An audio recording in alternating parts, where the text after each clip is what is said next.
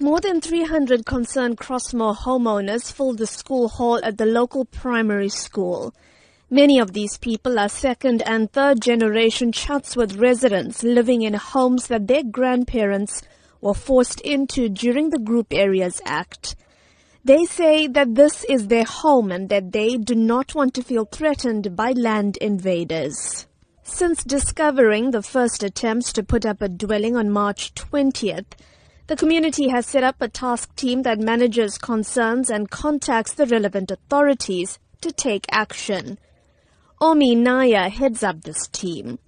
She says the invaders have tried to start constructing in 6 confirmed spots in just 10 days. Our mosque, our temple, our church is affected. Our people are fearful to go to the places of worship. By us being restricted to go to our places of worship, what are you going to live for?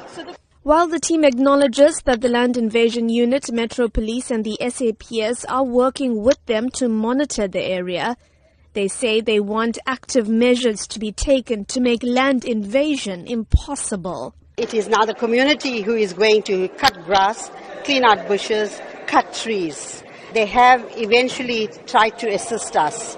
If they had kept and maintained the areas, we wouldn't be facing what we are facing at the moment.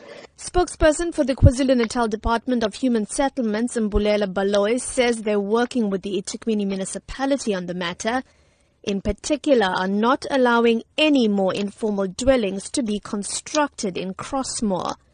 But he says the process is not a quick one.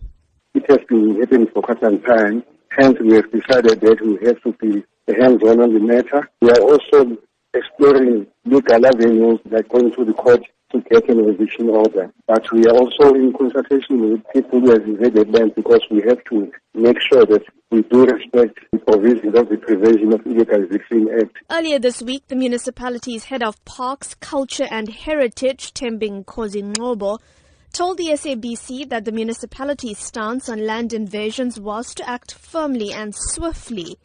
But the residents of Crossmoor feel that this is simply not happening fast enough. I'm Minoshni Pillay in Durban.